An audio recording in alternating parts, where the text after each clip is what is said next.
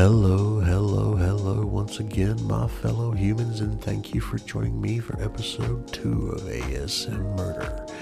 This week, Little Lord Fauntleroy.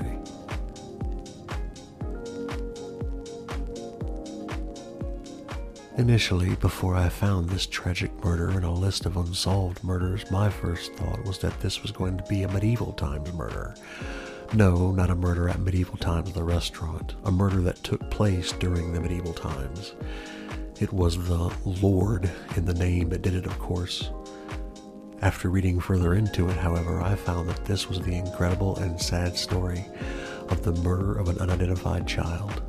A child that the media and surrounding community came to call Little Lord Fauntleroy. Welcome to ASM Murder, a true crime podcast with an ASMR twist. In each episode, we tackle a real-life murder case and unpack all the deadly details. So come on down, bring the kids, we have hors d'oeuvres and balloons for Grandma. I am your host, The Gru, and this is the Little Lord Fauntleroy Murder.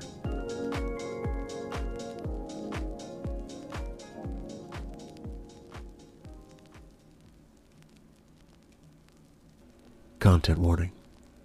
This episode contains graphic content not suitable for some audiences with mention and or descriptions of crime scenes and graphic violence. Listener discretion is therefore advised. Just over 100 years ago, the body of a young boy was discovered in Waukesha, Wisconsin. He was submerged underwater in a quarry. No one around town knew who this boy was or what his young life was like before its tragic end. The boy had shaggy blonde hair and brown eyes. He was wearing a striped romper, an expensive sweater, black stockings, and patent leather shoes.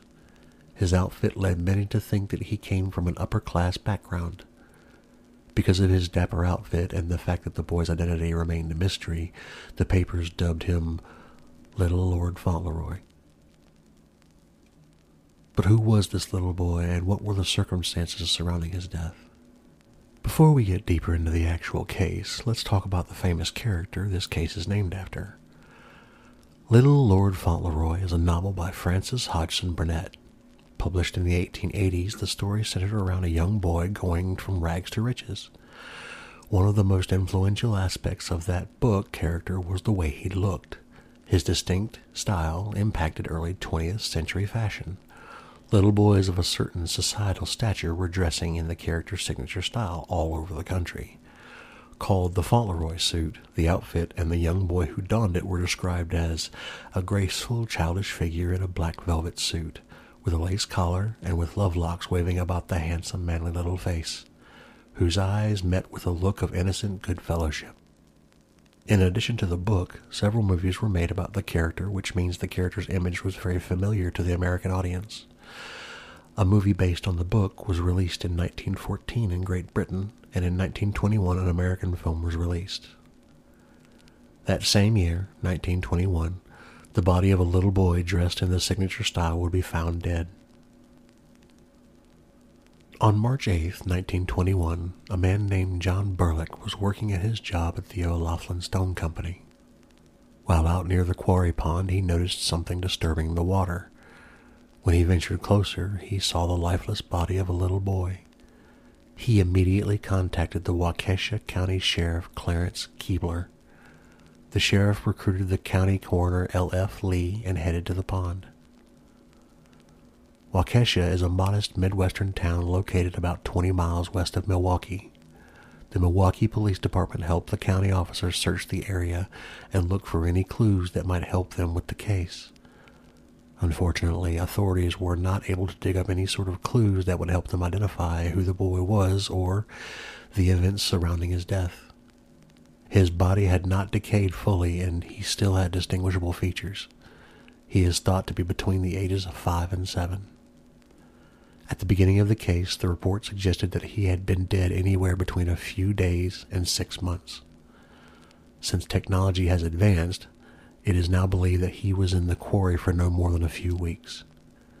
But the police were at a loss.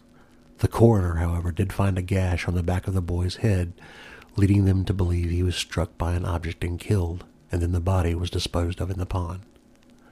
The lack of water in the boy's lungs also support that claim. But who would strike and kill a young boy? And why was no one looking for a missing boy that matched his description? A picture of the boy appeared in newspapers all around the Midwest. They even opened up the morgue to allow people to see the body in person in hopes that someone would recognize him or claim him as their family member or friend. Hundreds filed through the morgue and not a single person recognized the child. Does this mean that the boy was not from the area? Were his murderers passing through and just disposed of the body in a random pond along their journey? Several authorities offered a $250 reward for information on the case that would lead to the identification of the murderer. Citizens of Waukesha also lent a hand by offering rewards for information. A quarry worker named Mike Coker told the police that he had seen a woman by the pond that February. She was wearing a red sweater and supposedly asked him if he had seen a little boy. He claimed the woman was joined by a man. The pair walked around the pond before driving away in their car. It was believed that the pair left the boy unattended, which led to him drowning in the pond. This theory was dismissed, however, when drowning was ruled out as the cause of death.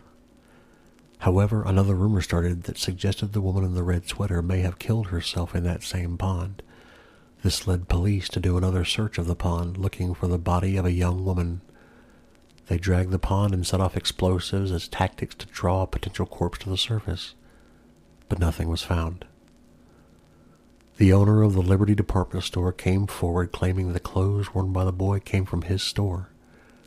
He believed the clothes were purchased in January during a sale, which implies the murder happened within 2 months of the discovery of the body. A man named J.B. Belson then came forward claiming the boy was his nephew. He told police his sister's children had been kidnapped by her ex-husband. The ex-husband threatened to kill the children on several occasions, which prompted J.B. Belson to worry the boy was found in the quarry pond could be one of his sister's kids. But upon police investigation, the boys were found safe in another state. In 1949, Dr. E.L. Theringer, a Milwaukee medical examiner, thought the boy might be Homer LeMay. Homer had disappeared around the same time. The boy's father, Edmund LeMay, was questioned by police about his son's disappearance, but he claimed his son was left with a Chicago couple in 1921. The Nortons, according to LeMay, took off to Argentina with the child and sadly sent him a newspaper clipping sharing news that the boy had died tragically in a car accident. A policeman even visited Argentina to corroborate the story, but found no evidence of the Nortons or anything else that validated those claims. This part of the story grows stranger, however. Edmund LeMay had been married multiple times. His first wife described him as a vicious and violent person who had threatened her life on more than one occasion. His second wife and the mother to his son went missing and to this day has still never been found, and no further evidence of her disappearance has been discovered. Police later accused Edmund of falsifying his wife's signature, who had already gone missing during that time. Despite the accusations, he was found not guilty of any crimes, and his wife and son were never found. That same year of 1949, Dr. Theringer made a press release suggesting an exhumation of the boy, but ultimately left the decision up to Sheriff Leslie P. Rockteacher and Coroner Alvin Johnson. Both decided that the boy should be left in peace and no further examination or disturbances are to be made. The missing boy's remains are buried in Prairie Home Cemetery in Waukesha. He was placed in a white casket. An unknown person marked "Our Darling" on the lid of his coffin before he was lowered into the dirt. A woman named Minnie Conrad had organized the funeral and helped raise funds to pay for the little boy's burial site. The entire town came together to mourn the loss of an unknown child.